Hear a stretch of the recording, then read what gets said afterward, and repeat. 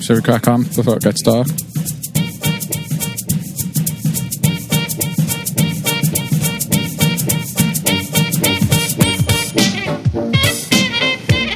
Hello everyone and welcome to another edition of Films on Trial. This week, Crouching Tiger, Hidden Dragon. I'm Gav. I'm Alex. I'm Joel. I'm Austin. I'm Dave. And just like Crouching Tiger, Hidden Dragon, we are a film by Ang Lee. It's a bit of a stretch, that one, don't you think? That's like the only tagline that has ever been associated to Crouching Tiger, Hidden Dragon. Really? Yeah, a film by Ang Lee. I'm sorry. It didn't work. That is probably the least, the one that has worked the least out of all the times we've been doing this. Anyway, just ignore me. Pretend I never said anything. If you've never heard this show before, basically we take a film and we put it on trial. It's as simple as that. However, there'll be a whole host of other hilarious shenanigans, including a caption contest, a quiz, some terrible songs, a Biffy xylophone, a poor impression, and a whole host of banter. So please stick around. Just to say as well that if you've never seen Crouching Tiger, Hidden Dragon, this episode is going to be pretty spoilerific. So you can fast forward to our quiz or just come back to it at a later date.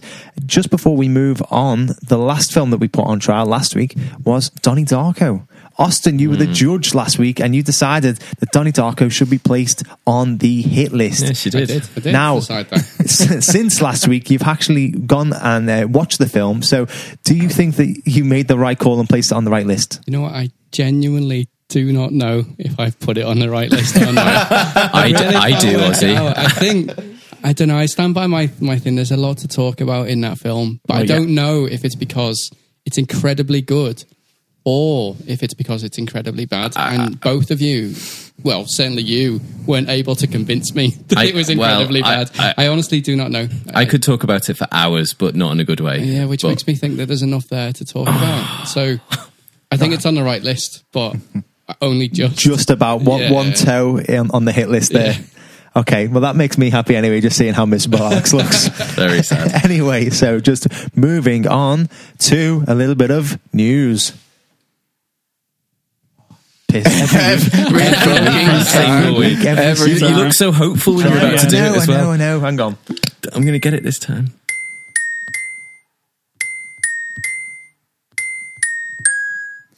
What was that? Go on. I the tiger.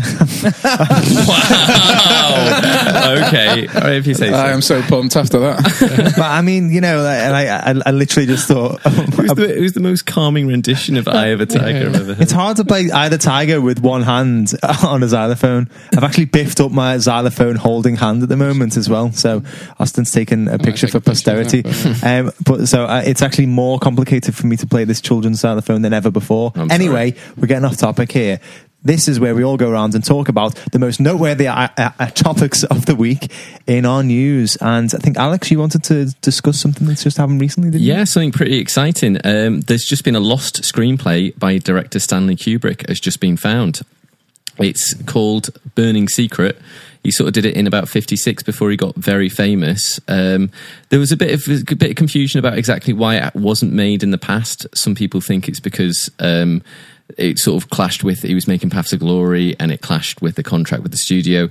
Other people, it's a bit of a strange premise to the film. It's basically a 30-year-old man befriends a 10-year-old boy to then seduce the 10-year-old boy's mother and uses the boy as a kind of a go-between. Yeah, look at where everyone's kind of like, you know, furrowed brows. It's a bit of an out there film to make. I think he could have made it. I mean, he went on to make Lolita. I was going to say, it's not exactly an easy. Yeah. It's not exactly an easy film to make.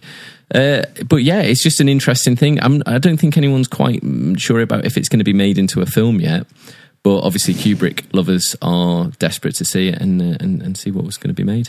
I mean, I think you just got to leave it alone, haven't you? If you've got something that was essentially 90% complete from Stanley Kubrick and he didn't get the chance to direct it, then just leave it as like that lost project, that what could have been.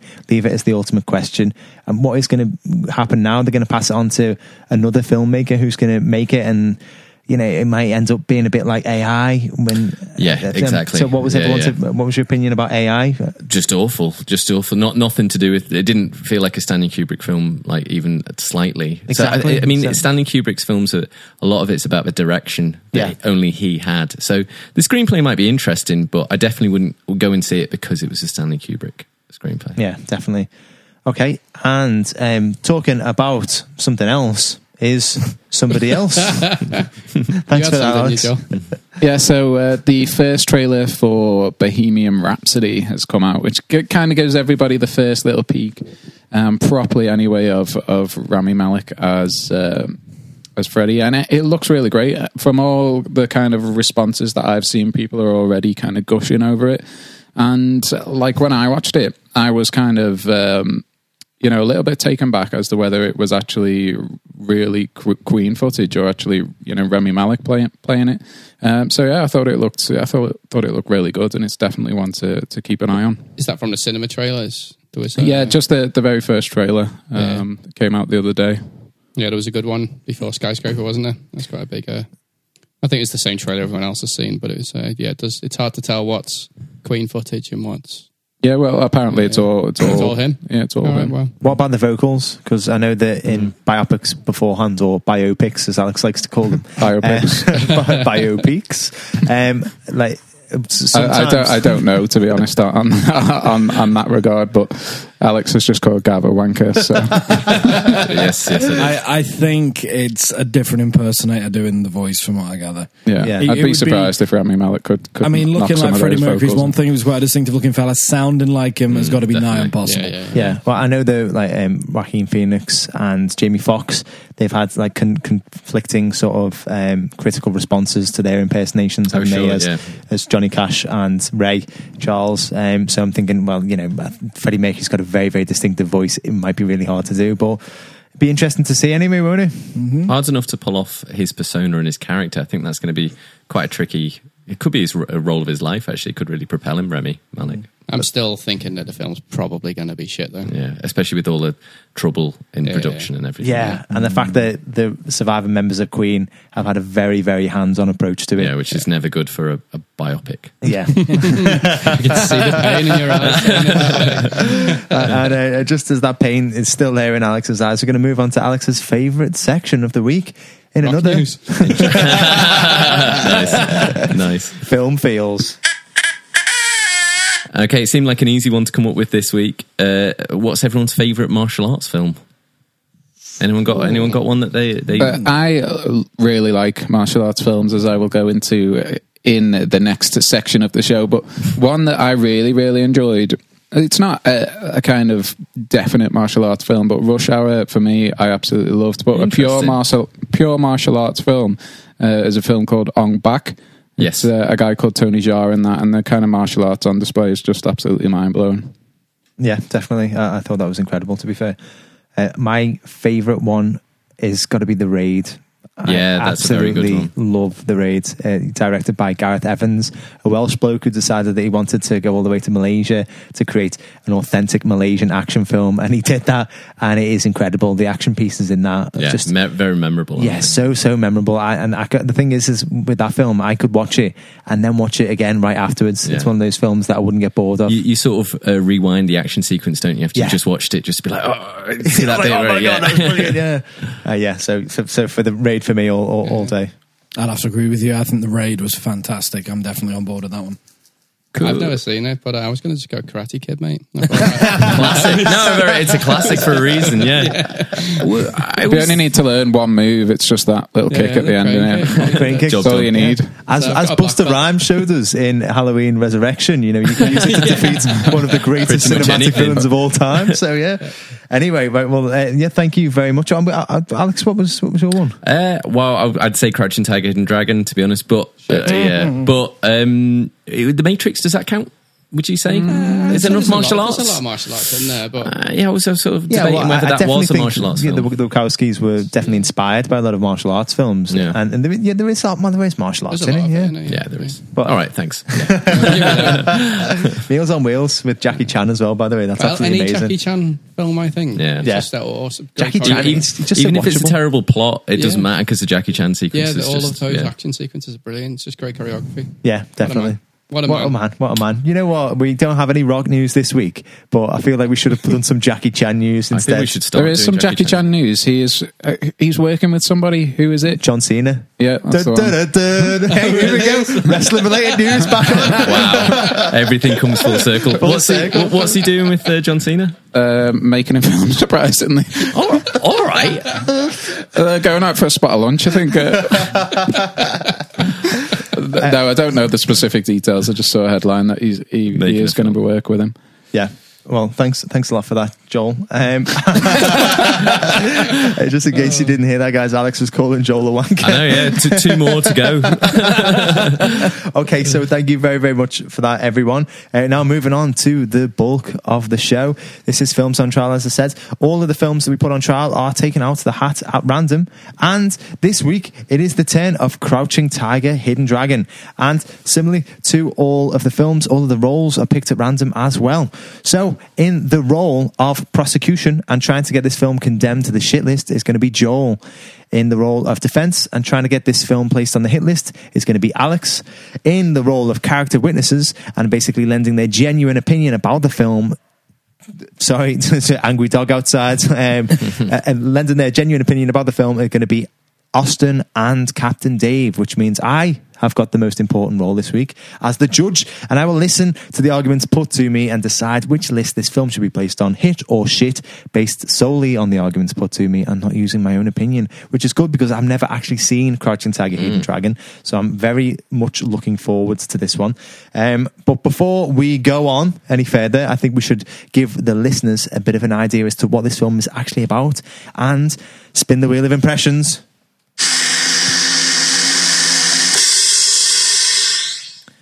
Right, well, so there's going to be something a bit different this time round. We thought we didn't really want to do an impression of Chow Yun-fat or anybody else in the film. Definitely not. I'm sure everyone knows why. So what we've decided to do instead is, instead of reading the plot summary from IMDb out in an impression of one of the actors within the film, we're going to try instead to read out the plot synopsis in Mandarin. So we've just... When did we decide that? You hadn't arrived yet. I'm sorry, Austin. So we actually we've translated using Google Translate the synopsis into Mandarin, and unfortunately, it's landed on Dave. So good luck there, buddy. So apologies to any Mandarin speakers out there, but Dave, yeah, the verb endings are going to be all over the place on this. This is Google Translate, so if this makes any sense, I'll be amazed. Yue Nanking de Zhongguwushi Kongi Wezeming de Yankee Nali Tule Yi Banjian Wanhuzai Gujai Banjing Yu Yizhe Shami Nanzi Yiki Tao Jin Yizi Langwan Maxian Dishiji. You know, I don't speak Mandarin and I've never been to China, but that was fantastic. That's incredibly impressive, yeah. Yeah, I mean, it might have been completely nonsensical. I'm pretty sure it was. I'm sure it was. But just to give you a quick one in English, a young Chinese warrior steals a sword from a famed swordsman and then escapes into a world of romantic adventure with a mysterious man in the frontier of the nation. You know what would be interesting is if you retranslate the thing that you read out. Yeah. Doesn't mean any of that. I might have a look into that if I get bored. Yeah, what was that bit about The Rock being the greatest film star ever? Anyway, right, okay, so without further hesitation, let's kick off proceedings here. I think I'm going to start with, both the defence and the prosecution are looking very angry and enthused, I would say. But I think I'm going to start with the defence. So lovely. Please tell me why Crouching Tiger, Hidden Dragon is such a classic. Right. Shit. Wow. Right. I'm going to start with the fight scenes. Well, Judge, are you going to wade in on this? Excuse me, prosecution. You'll have your turn. Well, I remember Joel actually was docking you points last time when he was judge for I made my own rules. Just get on with your job. I'm going to dock points from both of you, Joel for interrupting and Alex for being such a bitch about it. Fair. It's so much more civil when me and Joel do this, you know. Right. I'm going to start with the fight scenes. You know, this is an incredibly good martial arts movie, and the fight scenes are just fantastic. I like the way Ang Lee in this film he's a bit of a poker player at the start. It's not that sort of, it's not your standard action film where we just crack straight into it. And it's almost, I think films you see these days, it's like in the first 10 minutes, if some building hasn't exploded and all the different action hasn't happened, it's like the directors are worried that people are going to leave the cinema. What I like about Crouching Tiger, Hidden Dragon is it's got quite a slow, sedate pace, but that doesn't mean the fight scenes aren't absolutely fantastic. The cinematography's immense in this film. It won an Oscar for it, and deservedly so. The settings of the fight scenes are just beautiful. The set design, there's never a hint of doubt in your mind that you are in medieval China. But I love the way Ang Lee he builds his action pieces. This isn't a film that has its action, basically, you know, some films we watch, I think Quantum of Solace is a bit like this, a lot of action films. Basically, the studio says, right, we're going to blow up a plane and a building's going to fall down and something's going to be set on fire. Make your story around that. Like, not at all with this. Ang Lee's got a really good story and the action is paced beautifully. You know, it reminds me of my favourite action films like The Matrix. Just really well paced, and it sort of builds further up the movie. To explain that, the first fight scene is absolutely amazing. It's just breathtaking. You have Shulin and Jen sort of pacing around each other, warily pacing, ready to have a fist fight, and you're sort of thinking, right, well, where's this going to go? And then about halfway through the scene, both of them just sort of lift up and float into the air. And I remember watching this for the first time at the cinema and just being absolutely amazed by it. You're just ready for a normal, just sort of a fight, kung fu kicking. It just takes it to that next level, and it's absolutely incredible. It's quite famous, actually, the audiences all around the world, and this is in art house cinemas, this is in just your normal cinema, this is everywhere. Film festivals, Cannes festivals, the Toronto Film Festival, audiences were audibly gasping in that fight sequence when they sort of float up, and that adds to it. That really did catch audiences by surprise. You have that amazing fight sequence, but it doesn't give too much. It introduces this idea of them floating as part of the fighting. But then, next scene we have Li Mubai comes into it, who's known as like one of the best fighters ever. And we start to see his skill and the contrast between the different fighters. So we're always learning. Every fight scene teaches us a little bit more, as well as being thrillingly entertaining and well choreographed. It introduces us to like just a little bit more of what the film's about. So you have the Jade Fox and the policeman. The policeman's completely inept at any sort of fighting, and you see this huge difference between someone who can't fight at an ordinary Joe, and then you see Li Mubai, who's the world's greatest fighter ever. And it's really interesting to see that difference. It then moves on to a younger Jen who's testing her skills against when they chase through the desert and she's nearly kidnapped. You see that fight, and you see her progressing as a martial arts fighter. You have a beautiful bit of horseback, but it makes sense. It's not just, here's a bit of a with a horse because that's cool. It makes sense completely within the plot. And some of the moves are just so memorable. There's this bit, I remember it. I've seen it about 8 or 9 times, this film.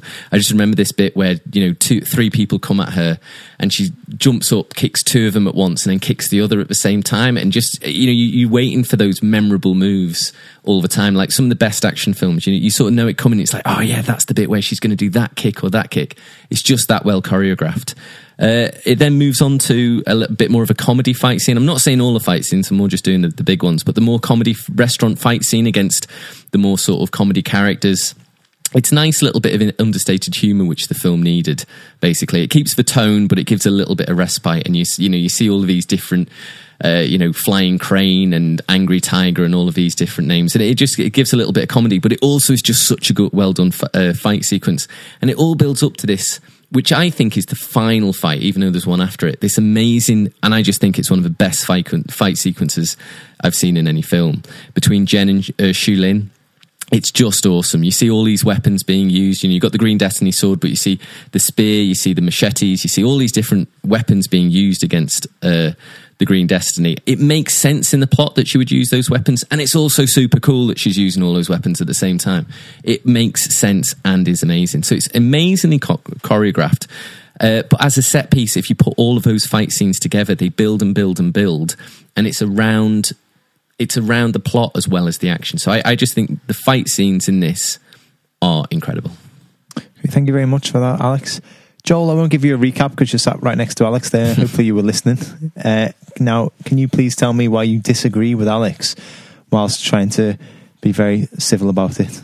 I certainly can. So, as I mentioned in Alex's film Feels, I like martial arts films, and I like to watch a lot of the Asian ones as well, like the kind of level of skill and finesse and all-round fitness required to do a lot of it is just absolutely mind-blowing. And a term that we use a lot when we kind of prosecute films is style over substance, and this isn't even that. If I was writing it, I would probably put attempted in brackets before style, like the style is that bad.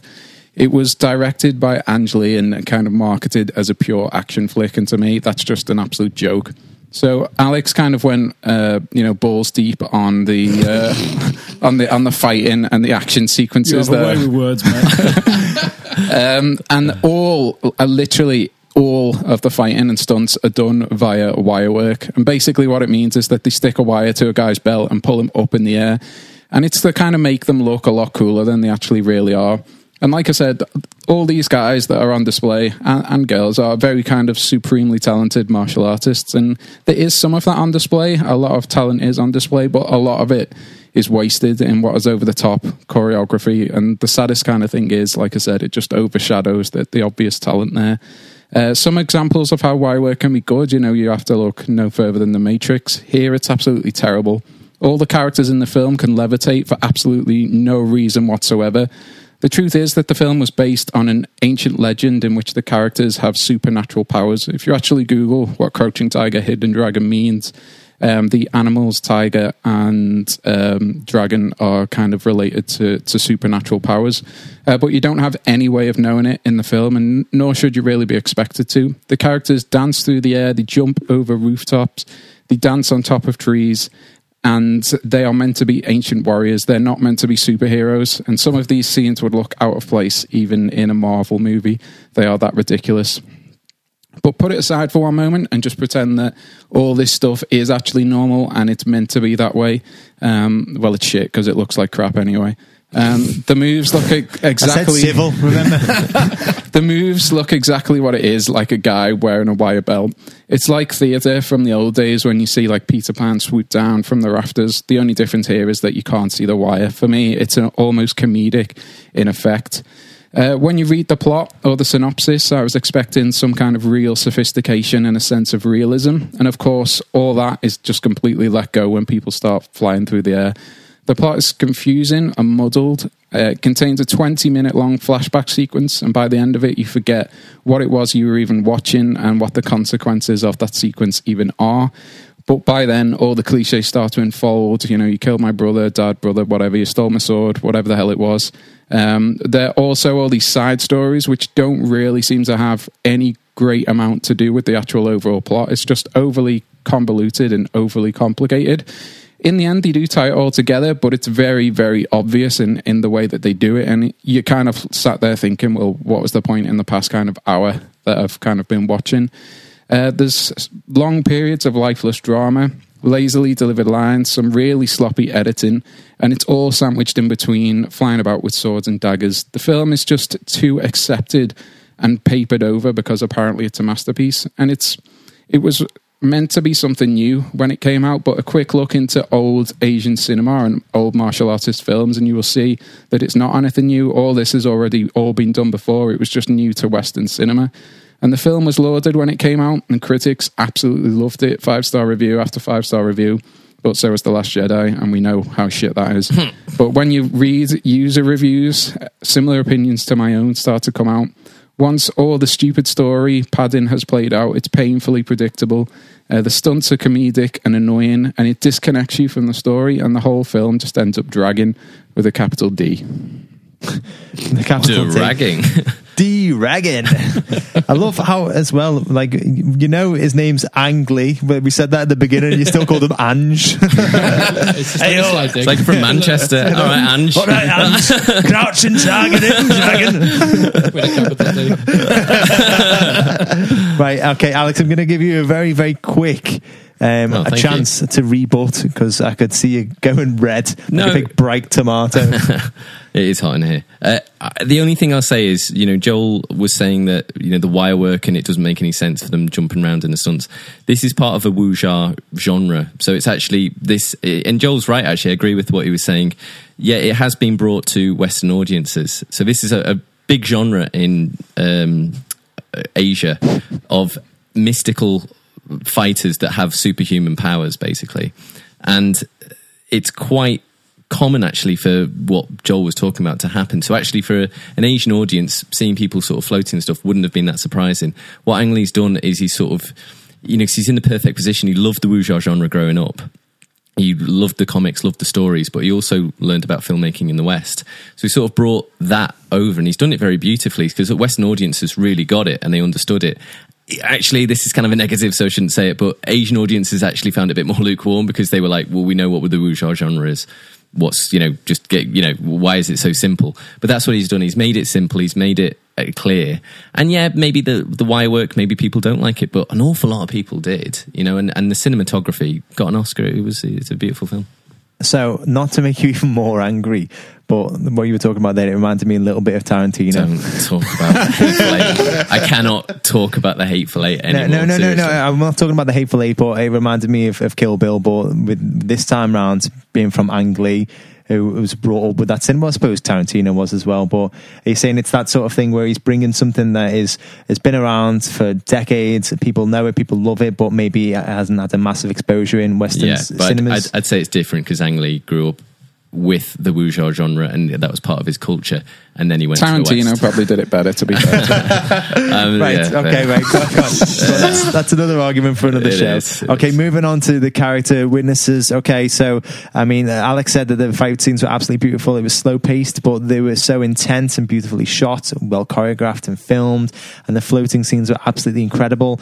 Joel contradicts all of that. He says it was actually poorly executed. It was paper thin. There was giant plot holes, overly complicated and convoluted plot, and all of the wire work just looked fake, and it's not original, essentially. So very, very contrasting opinions there. Austin, which one do you side with here?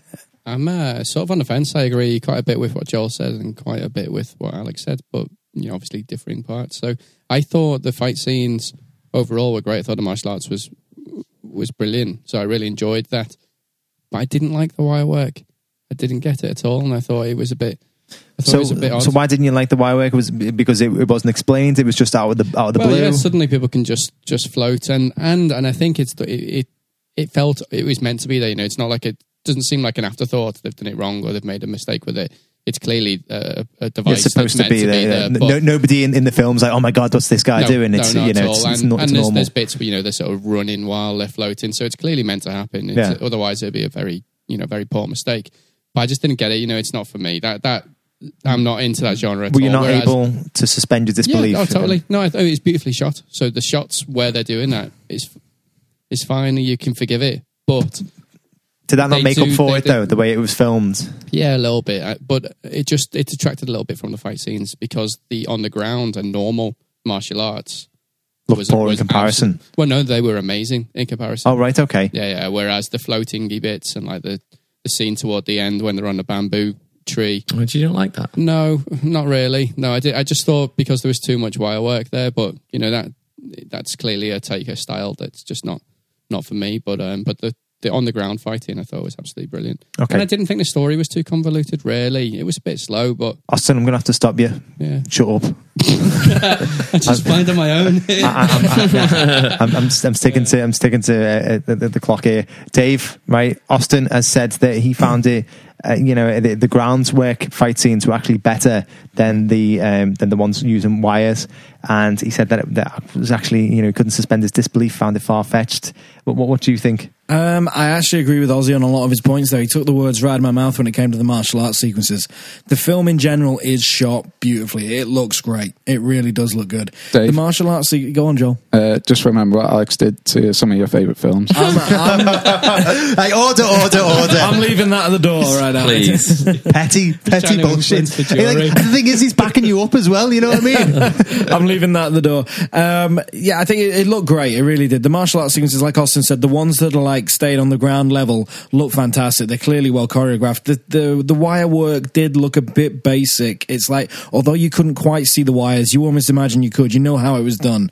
And there was no spectacle to it. It wasn't like they were going over buildings. It's just like they'd go halfway up a wall of a building and then back down. There was no real gasp and spectacle to it. It could have been so much more, I think. So I understand what Alex was saying about people back in China being a bit underwhelmed by it all. I get it. If they've been spoiled by, it's easy to see how it could have been done that little bit better, they could have that turned more it into a plot professionally. device, couldn't they? Really? They could have done. Properly, but I could suspend my disbelief as far as the story goes and the fantasy element. I'm fine with that. I thought the story was pretty good, to be honest with you. It's basic, a little bit sluggish, but Alex admits that.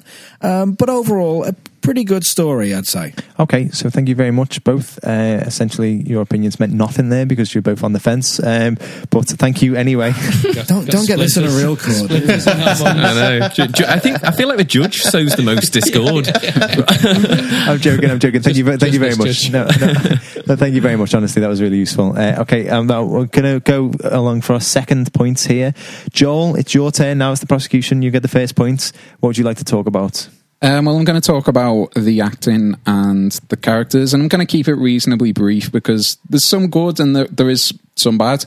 And some of the lines in the delivery, like I mentioned in my first point, are absolutely lifeless.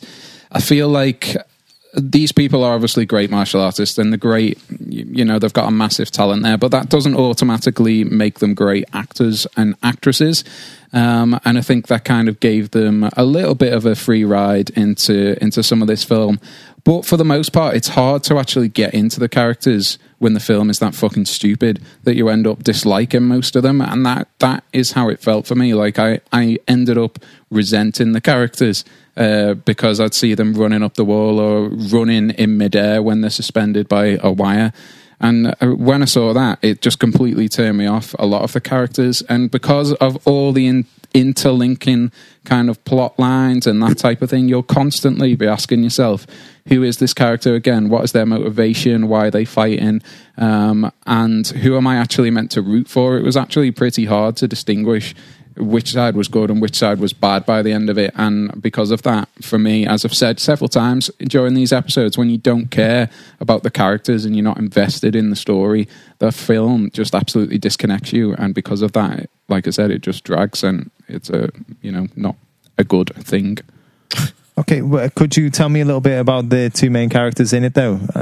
Not really, to be honest with you, mate, because when I watched it, like I said, I just felt an overall kind of feeling of anger because they would be talking, and then the next kind of second they'd be flying through the air for almost no reason, and the kind of plot is around this sword, and there's this romance kind of bolted onto it, and it's almost like, is it an action film or is it a romance and a drama film? Because it tries to be both and it doesn't exactly really pull it off, and I don't think the characters kind of resemble either side of the kind of genre either. I think some of them are either action stars and some of them are drama stars, but a lot of them can't intertwine the two of them, and I think that's kind of a big kind of downfall of this film. Okay, right. Thank you very much, Alex. How would you like to argue that? I'd say a lot of critics disagree, and the Oscars. I know that's not that we're here to judge it ourselves, but a lot of people disagree with what Joel's just said. I think the actors are absolutely fantastic. I think they're really good. I think they understand the roles perfectly, and as well as being good martial arts, I don't think it's mutually exclusive. I think you can be good at martial arts and a good actor. Not everyone, but these are the cream of the crop. I thought Michelle Yeoh, is that how you pronounce her name? Michelle Yeoh. I've got nothing better. I'll go with that. I'll go with that. So Michelle Yeoh is, I just think, a revelation in this film. I think for me, from I've not seen loads of the films she's in, but I think this is her best role I've seen her in. I think she's absolutely brilliant. I think she brings sort of a quiet, just a very quiet dignity to the role, which I think is absolutely amazing.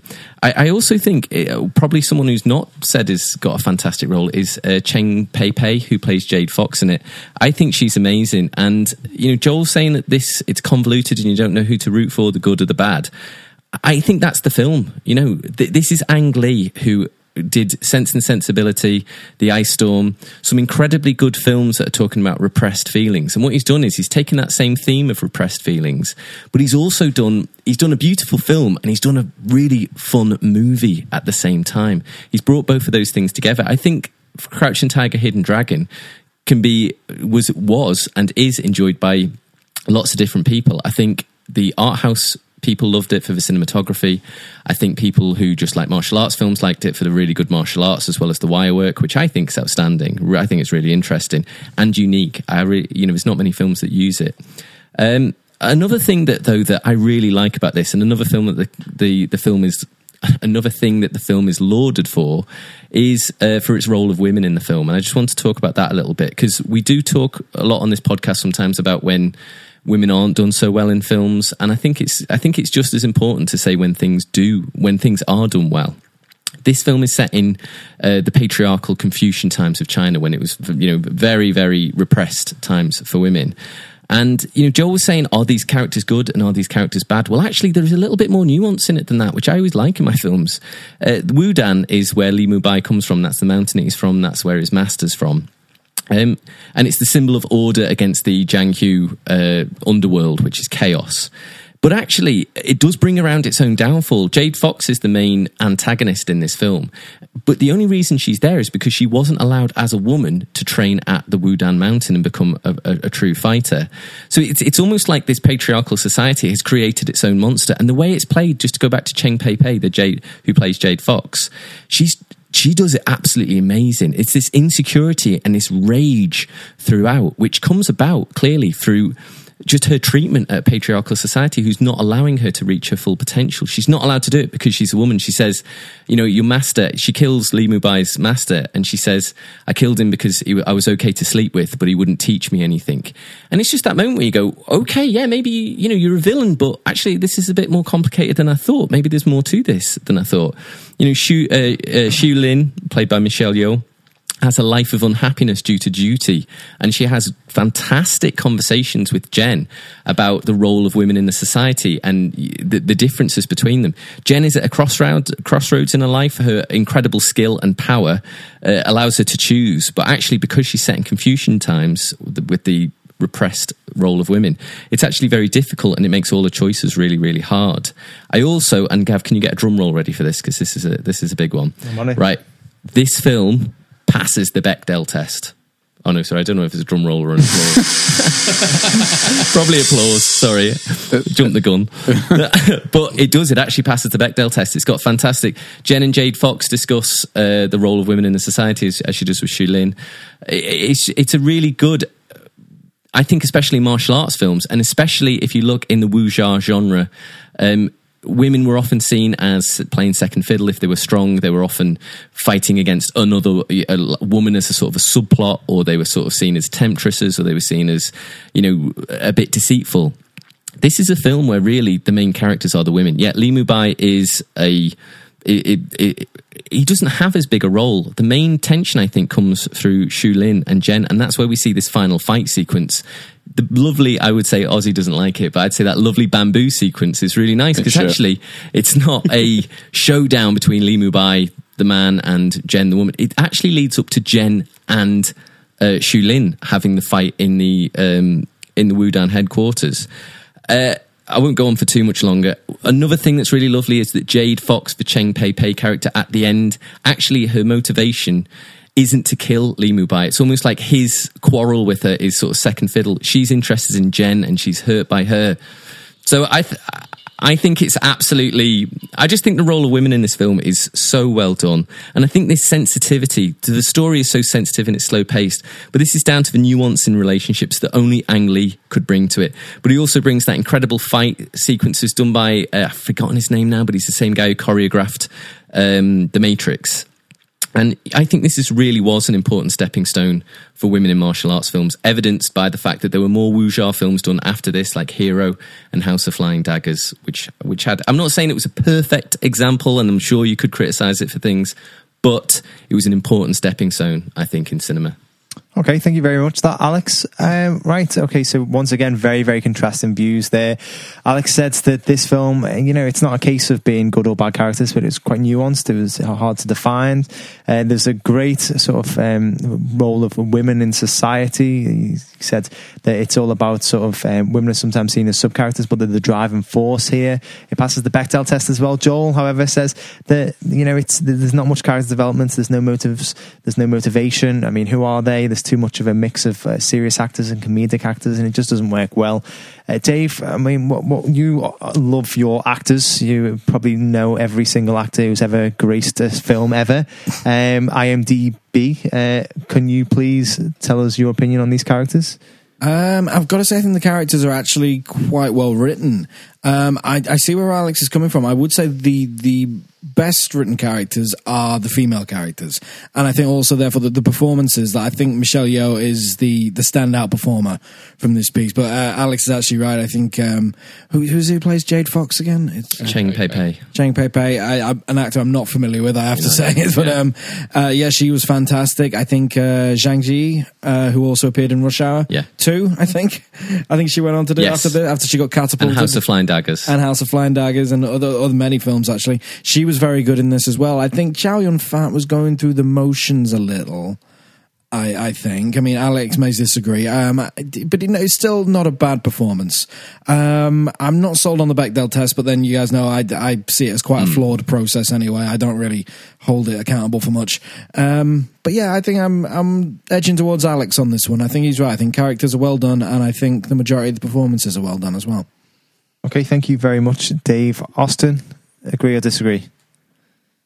I'm a little bit on the fence again, actually. So for the most part, I thought... I'm well up on Cheng Pei-Pei. I thought was actually really good because she was like quite a loathsome character, throughout. And then as you learn a little bit more, I think it's quite a well-written character, and she did a really good job conveying that. So that's, props to her and to Ang Lee for that bit. So I totally on board with that.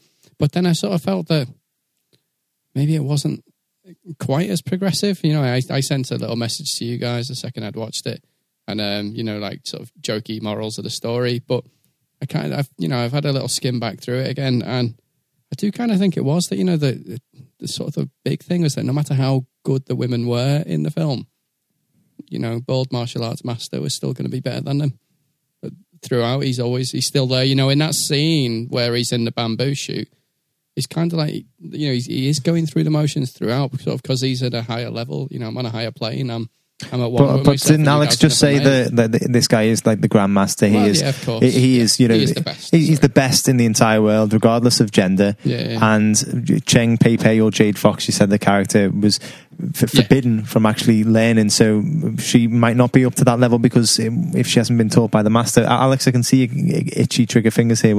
I thought when you said that, I did go away and thought about it for hours, Ozzy. I really did. I was thinking about it, but I think it wouldn't make sense because it sort of then would the idea that it's in Confucian times and patriarchal. I think if you had a woman grandmaster, it would be like, no, you completely skimming over. You're basically just papering over a lot of repression of women. I think that's what the film is going for. Yeah, because didn't you mention that essentially the film is about the repression of women? So if it was to be a female grandmaster, it wouldn't make sense. Then the message wouldn't have come across. Yeah. No, I mean I don't disagree with that at all. I think, and back on that point of characters, I think that overall, like the main characters certainly were well written and portrayed well. Some of the many sort of side characters, though, like Joel said, were not. Maybe they didn't need as much time, so didn't mind too much, but they weren't as well rounded as you might have thought. People who could have been big characters, you had to just sort of fill in the pieces. Could have been fleshed out a bit more. Yeah. Okay, right. Well, thank you very much, guys. No rebutting, no more points. Well, actually, I'm going to give you one final minute to do a closing statement. So anything else that you want to add, any final nails in the coffin, please say so now. Joel, your minute to get your final point across starts now. This has to be one of the most overrated and disappointing films of all time, if not the most. I just want to read out a quote. Overall, I'd say the critics should be ashamed. I think the problem is Crouching Tiger, Hidden Dragon is a Chinese fairy tale that somebody has decided to package together as a serious action romance flick. Except they forgot to clue the audience in and instead end up trying to convince us that it's some sort of period piece. However, even that would have been forgivable had Ang Lee even managed to provide us with some decent action. Instead, we got Kung Fu Peter Pan. Right. I love how you say, I'd like to read out a quote, and then I always assume that you're going to say who the quote's from. Like, it's going to be like, oh, wow, that was from Ang Lee, was it? that was from cinemablend.com. Oh, right, Sometimes okay. Joel quotes himself. It's like to make a quote from the big guy. The big G. Okay, Alex, right, your minute starts now. It's not Kung Fu Peter Pan simply because this isn't a Kung Fu film. Kung Fu is more set in modern day, it's martial arts and it's revenge. This is wuxia. Ang Lee brought wuxia genre to the West. He did it in an extremely... He did it in a fantastic way that allowed lots of the elements of wuxia, which were very popular in Asia, to then come over to here. We then could access it, and that spawned a lot more films that were very popular as well. It's beautifully shot. The cinematography is amazing. The flashback sequence is lovely because it just gives us another beautiful vista for Ang Lee to show us. It's just a beautifully shot film. I like the slow pace. I think some people have an issue with it. I really enjoy it. I think the fight sequences are sparse, but I think that makes them more effective. And I just think the role of women in it is astounding and is genuinely has pushed the role of women in martial arts films on. I think you thought that you I was running out of time. and you're like, push the rules. I was going to say another sentence and I was like, no, I'll just stop here. No, okay, thank you very much, guys. Lots to think about there. While I am thinking about that, I think it's time for a quick promo from our good friends over at Dare Daniel Podcast. He's the critic. He's the comic. And that's the gimmick. It's the Dare Daniel Podcast, where film critic Daniel Barnes and comedian Corky McDonald do your dirty work by watching the worst movies imaginable. Know of a movie so bad you have to share it? A film with a bad rap you've always been curious about? An underrated bit of cinema you'd love to hear discussed? Or are you a great big fat person? Whatever the case, we happily accept your most sadistic or altruistic dares. Every Tuesday, we release a full-length episode of cinematic stunt work. And every Thursday, an action-packed mini-episode featuring previews, general movie discussion, and your movie dares, plus beer. Available on iTunes, Stitcher, Google Play, Our website, daredaniel.com, and anywhere fine podcasts are burnished and proffered. and make sure to check out our sister pod, Serious Talk Seriously and Graphic Novel Explorers Club, for more quality Sacramento podcasts. Thank you very much for that, guys. Still need some time to think about all of the things that you guys have said, so I think it's time for a little quiz. And this week's quiz has been written up by our good friend Captain Dave. Hello, Dave. Hello. So would you like to clue up the guys as to what your quiz is all about? Yep, certainly can do. Thought I'd try something different here. It's only the third quiz I've done. I've had my higher or lower sort of S quiz. I've had my true or false sort of quiz. This one is just straight general knowledge, but I am doing something a little bit different. I've noticed that, you ask a question to one person, it goes around the room and everyone answers the same bloody thing. So each of you are getting your own 3 questions. You get it wrong or you don't know the answer, someone can steal that point from you, but at least this way we will have a definite winner. Mixing up the genre. Indeed. So I want everyone, pick a number between 1 and 4. Gav, starting with you. 4. 4. Alex. 3. Joel. 1. One. I wanted 1. Oh, you got 2, Austin. I wanted 4. I'll give you a 1 in a minute, mate. Yay. Okay, so let's I was take it going to away. ask you for a capital D. Let's start with Joel. You got number 1. This is a little quiz I like to call Crouching Dragon, Hidden Tiger, because I spent so much time thinking of the questions, I did not have time to think of a funny name. I like it. But it's essentially, questions all about tigers or dragons in cinema. That is all. That is all. Okay. So if you're thinking of a film and it doesn't involve a tiger or a dragon, then think again, okay? Joel, which much-missed British legend of stage and screen narrated Disney's The Tigger movie? Jesus. Man. It's not going to be easy, guys. Can we have a clue? Well, like I said, much missed, so he's passed on now. Is it any person who may have died? It's only a small barrel to pick from. I don't even think I can hazard a guess, to be honest. No? Is it the guy from Harry Potter? Richard Harris. You know what? I'll give you that. He was in Harry Potter at one point, but Probably At not. one point. I'm going to push for an answer, guys. Anyone want to I steal? don't know. Sorry. No one going to steal? No. It was the late, great John Hurt. That is 0 for all. Austin, you're up next. We got Sean Connery lent his voice to a dragon in 1996's Dragonheart. What's the dragon's name? White beater. Shenmue. It is not Shenmue. Anyone want to steal? Is it Alex. Dragon? You know what? Gav, you're close. It's Draco. But I'm not giving it I did know that. Alex, One of his Benedict Cumberbatch, George Sanders, and Idris Elba. What links these three actors? George Sanders.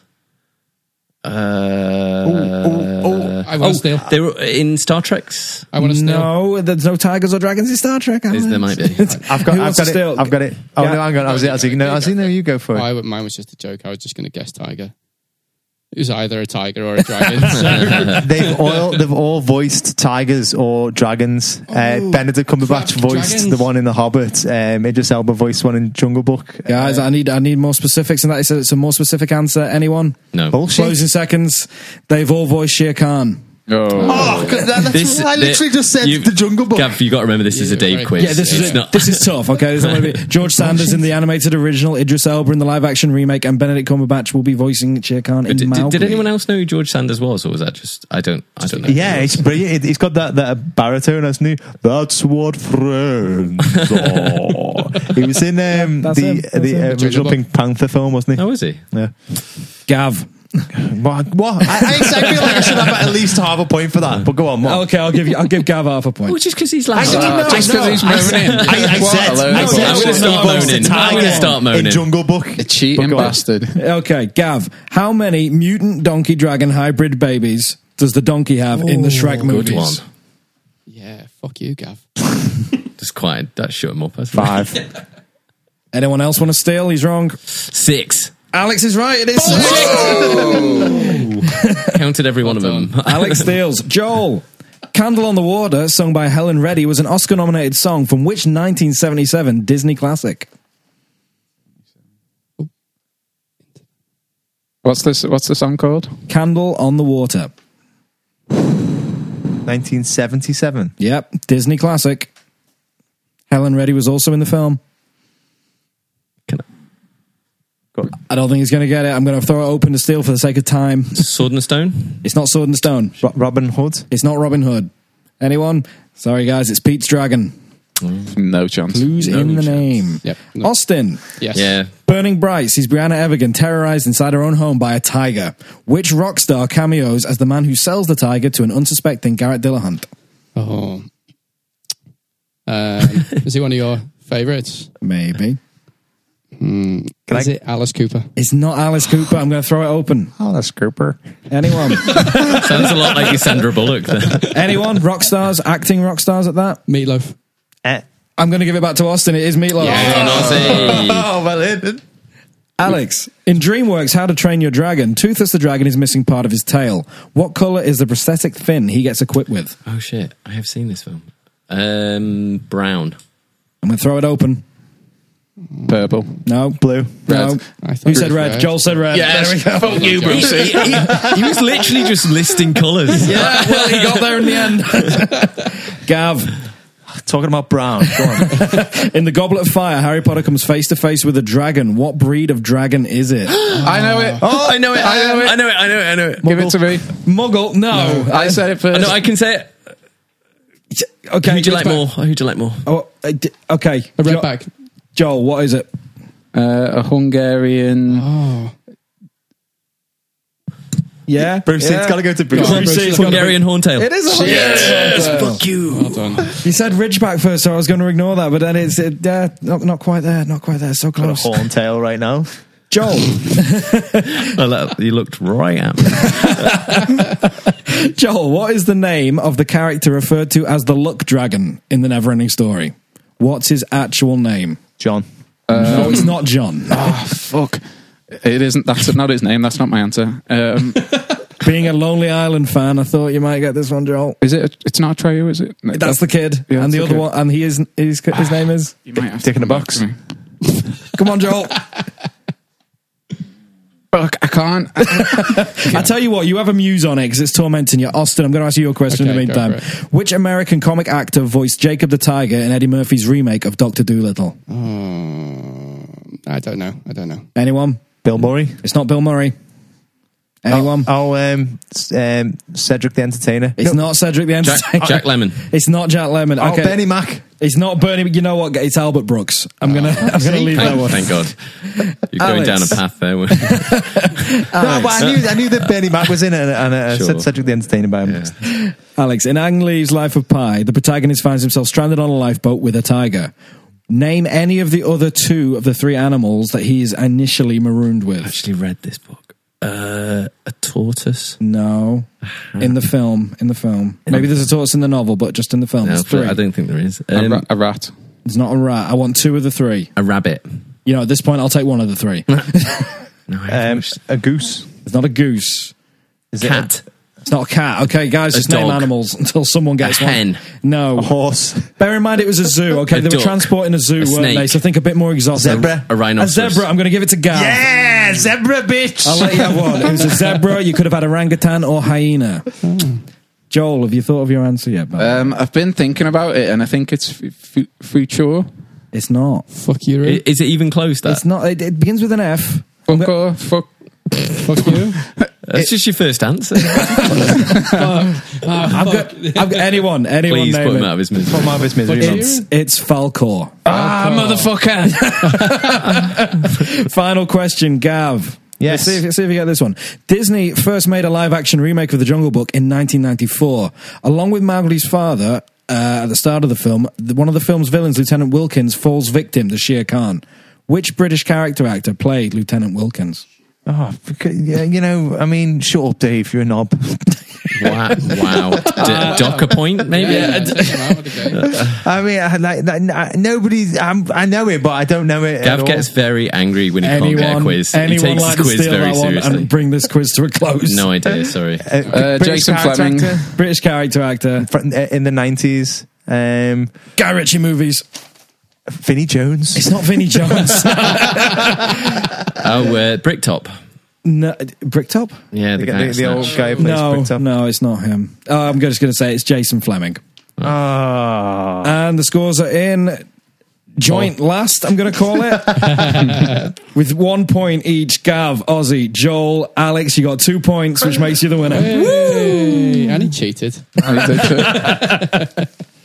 Okay, so thank you very much for that, Dave. Honestly, that was good. I'm sorry to call you a knob at the end there, but I'm trying to. It's how you know Gav's enjoying a quiz. I made them deliberately difficult questions, you know. Just saying what we're all thinking. That was so difficult, though, wasn't it? That was so difficult. Definitely. I took changed some the pace. inspiration from Merv, our good friend at the Fact Film Quiz in Liverpool. Okay, so I have been thinking about it, to be honest, and I think it was more difficult than I was actually anticipating it was going to be, to be fair. I must say that, like, Joel made some really good points at the beginning, and I don't think that Brucey backed up some of the ones that Joel said about the script being paper thin and plot holes and it being too convoluted or complicated. But then again, I don't really think Joel had an answer for any of Brucey's points that he talked about the characters, especially when he spoke about the role of women in society, and I thought that actually sounded really interesting. The fact that Jade Fox's character was forbidden from becoming a grandmaster, and then she goes away and, you know, conspires and becomes the antagonist of the piece. I think that I was a bit torn with what you were saying about the actual fight scenes. Alex said that there was quite a good blend of comedy and serious ones, and it didn't take itself too seriously in some aspects, and with some of them it didn't have to over-explain what was going on. For example, all the wire work. Joel says that actual wire work takes you out of the film itself, and you know, that got me thinking. I mean, would that detract for me from watching it? If I was watching it, would I be like, oh, hang on, this has just got a whole hell of a lot, you know, sillier, especially if there's no sort of backstory to, you know, these powers and why these guys are doing this. But I think at the end of the day, I'm sorry, but I'm going to have to place it on the hit list. So, to be honest, it was what Alex was saying about this, it appeals to so many different types of people. There's the art house fans that liked it for the style in which it was shot. The martial arts fans liked it for what it was. And Alex, I think, summed it up perfectly before when he said something along the lines of, this isn't the greatest example of this martial arts style in a film. It's not the greatest martial arts film ever, but what it is a good stepping stone. And what it felt like is Ang Lee had brought this genre of martial arts that had been maybe overlooked, especially in Western cinema, to a Western audience. And, we could all appreciate that film for what it was. And hopefully that will be an influence to other films and other filmmakers using that same style of martial arts. So, yeah, for that, I decided to put it on the hit list. So well done, Alex. So just to get some genuine opinions, I think, Alex, were you as passionate about it as your defense led you to believe? I meant every word of what I said. Yeah, I think it's a great film. Glad it's on the hit list. That's great. And Joel, I mean, did you think it was as poor as you were making out? Yeah, you can probably tell when I'm a little bit more passionate, and I think, yeah, were you a little bit more passionate? It may have a few more swears. It may have brought it to Western cinema, but if you think about it, it hasn't been done again since, and that's because Flying Daggers. Yeah, but was that a critical success? Not really. Right. And that's because it's fucking shit, to be honest. I would honestly say it's the most overrated film that I've seen, like, full stop. Like, really? More than Tree of Life? Yeah, all the reviews and stuff on it are almost like critic reviews are almost like perfect, 5 out of 5, and nobody seems to comment on a lot of the bullshit that's in the film. And that's what I mean about papering over it. Just because it's like this brand new film, everyone's like, oh, it's amazing and all this, and they just fail to acknowledge any of the other shit that happens in the film. Wow. You've got very strong feelings about it. Yeah, it's a shit film. Right, well, I'm so sorry, Joel. Okay, right, well, we've got the genuine opinions of the character witnesses there. I will have to look forward to seeing what you say. Yeah. I'm really looking forward to watching it now to see if, now I know exactly how you both felt, to see if I think that I've made the right judgment. But all will be revealed on next week's show. Before we call this one to a close, I think it's time for a little caption contest. So essentially, I've taken a snippet of the film and I've put it on Twitter, and I've asked all of our friends and followers to provide a caption, and the funniest one, as judged by these guys here, will win a frog-shaped chocolate treat. So the still that I've taken this week is of two characters. I don't know who they are. Basically, it's a beautiful landscape, and one of the characters is looking through a telescope into the distance. So simple as that. And the Twitterverse has responded with number 1: why is a panda fighting a snow leopard using kung fu? I was going to put that as my film fills, actually. Number 2: I can see a long way with this. Number 3: man, dude, your mom is so hot naked. Woman, silent treatment. Okay. Does that even make sense? The next one: I spy with my little eye something beginning with F ... and then #Fredo. Hey. Next one: are the hills alive with the sound of music? Oh hey, it's the Von Trapps. The next one: nope, not invaders, just a guy yodeling about cough drops. The next one: I hope you washed this after last night. Oh, really? Sorry, should have vetted these. The next one: what are those cowboys doing? And then brackets, get it, because Ang Lee also directed Brokeback. I like the explanation, to be honest. And the last one: okay, one last time, these are small, but the ones out there are far away. Okay, so who does that go to, guys? That's a tough one. I Spy, I think, because of the sheer cheekiness. I Spy Fredo. Yeah, that guy obviously wants a Fredo, doesn't he? So. Yeah, let's give him a Fredo. Yeah. Are we happy with that? Or the cough drops one. I quite like the cough drops. I quite like the cough drops one, but I think majority rules. Okay, well, I think I'm going to give them both, to be honest. So congratulations to Craig Harris and to... Fucking Craig Harris has got every Fredo. ever bought. To be honest, when you were saying that, I quite like the cheekiness of asking for a Freddo. There you Brought that go. on yourself, Brought that on mate. yourself. I think he knows me too well already. He follows me on Instagram as well. I'm constantly liking all of his photos. Oh yeah, I can get an easy Freddo out of this guy. He's never going to buy another Freddo again. And congratulations to Besotted Geek as well. You guys have just won yourselves some Freddos. So talking to one of our friends on Twitter, the great IMDb Journey podcast, about Joel's recent remark about white chocolate Freddo. So Joel was quite angry last week or the other week when he mentioned that people in Australia had the joys of white chocolate Freddos, and he thought that it was something that was only restricted to us, especially white chocolate as well. We'd never heard of it. So they sent me a picture of a white chocolate Freddo saying that they've been enjoying them quite recently, and it's caused a bit of a Freddo war. So the question out there to everyone is, A, have you ever heard of a Freddo? And B, if so, what type of Freddos does your country have? I've never thought so much about Freddos since we started doing this.